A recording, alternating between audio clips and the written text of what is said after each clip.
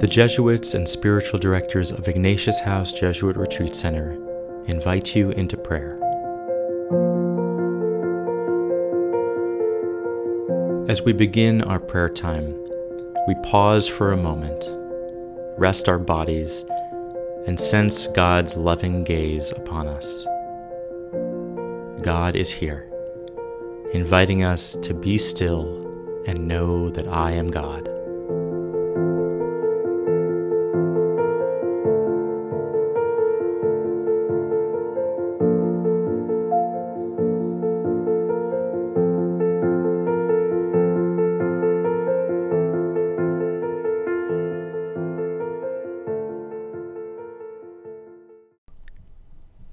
This week, I ask God for the grace to be aware of those I never really see, those who are beneath my notice, those whom I judge, and to share Jesus' desire to include them in his community of kinship.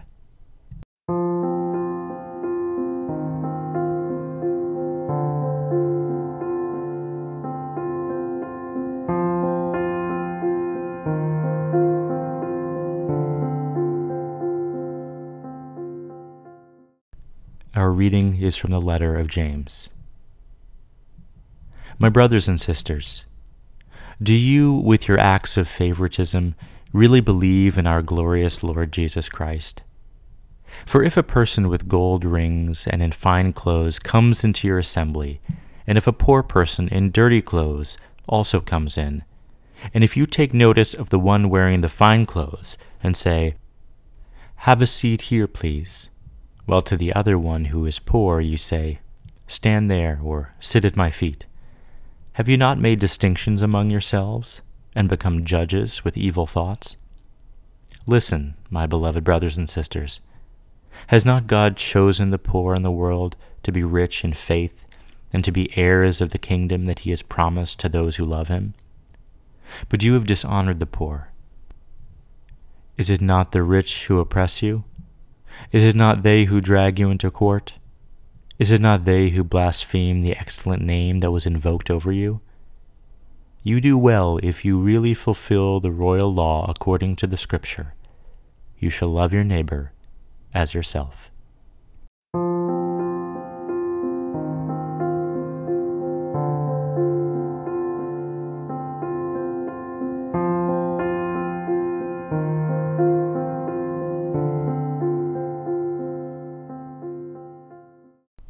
Our contemporary voice is Father Greg Boyle. No daylight to separate us, only kinship. Inching ourselves closer to creating a community of kinship such that God might recognize it. Soon we imagine, with God, this circle of compassion. Then we imagine no one standing outside of that circle, moving ourselves closer to the margins so that the margins themselves will be erased. We stand there with those whose dignity has been denied. We locate ourselves with the poor and the powerless and the voiceless. At the edges, we join the easily despised and the readily left out. We stand with the demonized so that the demonizing will stop. We situate ourselves right next to the disposable so that the day will come when we stop throwing people away. Let these words sink into your soul.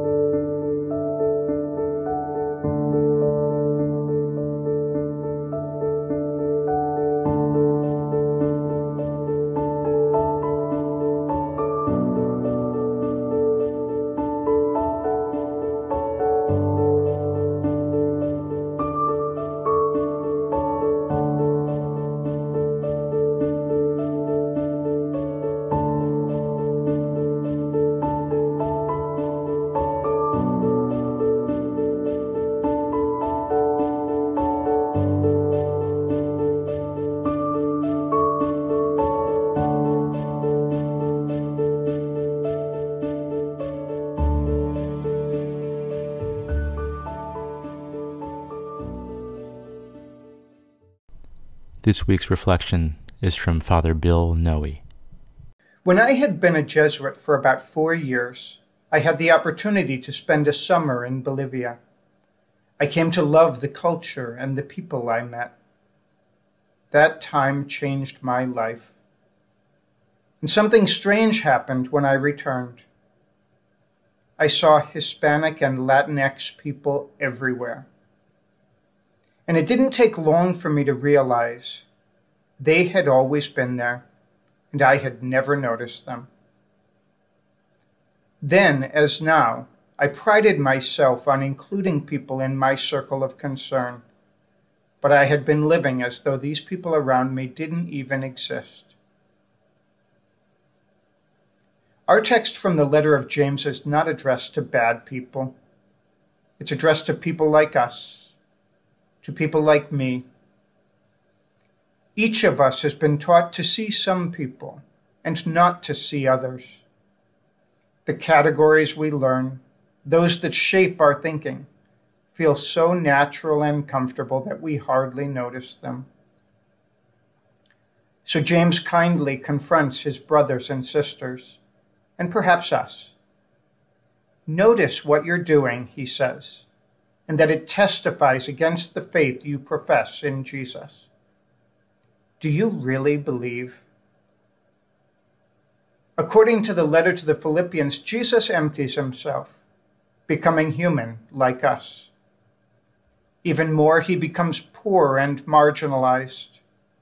He's beneath the notice of most and is judged by many.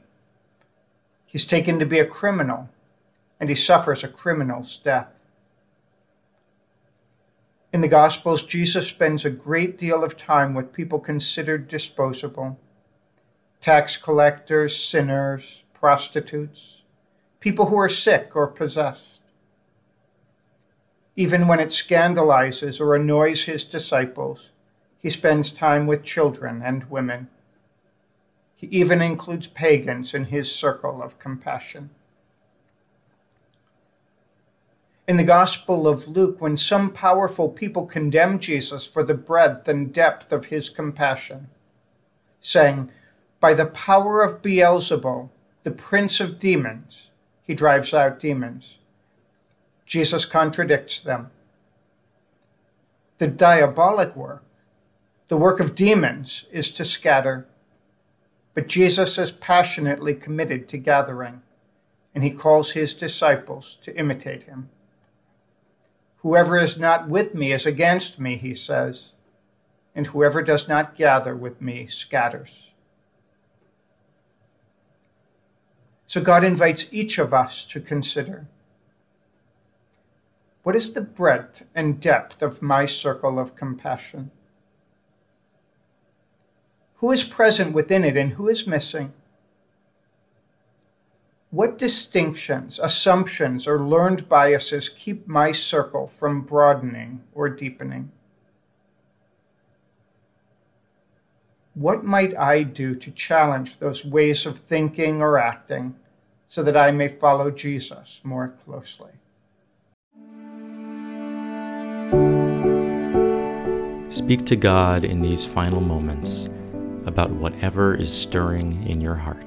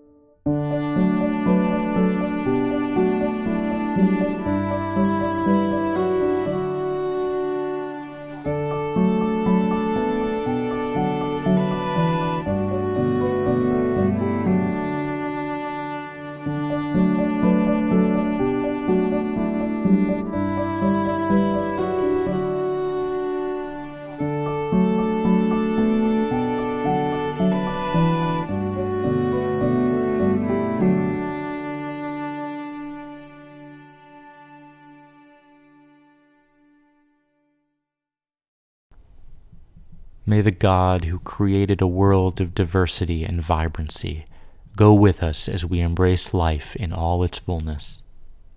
May the Son who teaches us to care for strangers and foreigners go with us as we try to be good neighbors in our communities.